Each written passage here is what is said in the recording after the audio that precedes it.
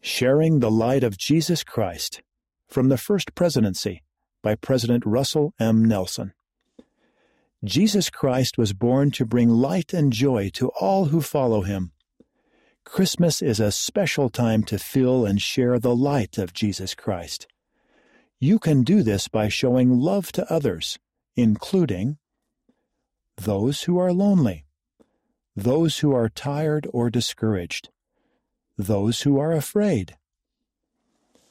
I invite you to think of ways you can reach out and help others feel the light of Jesus Christ. I wish you, my beloved friends, a very Merry Christmas.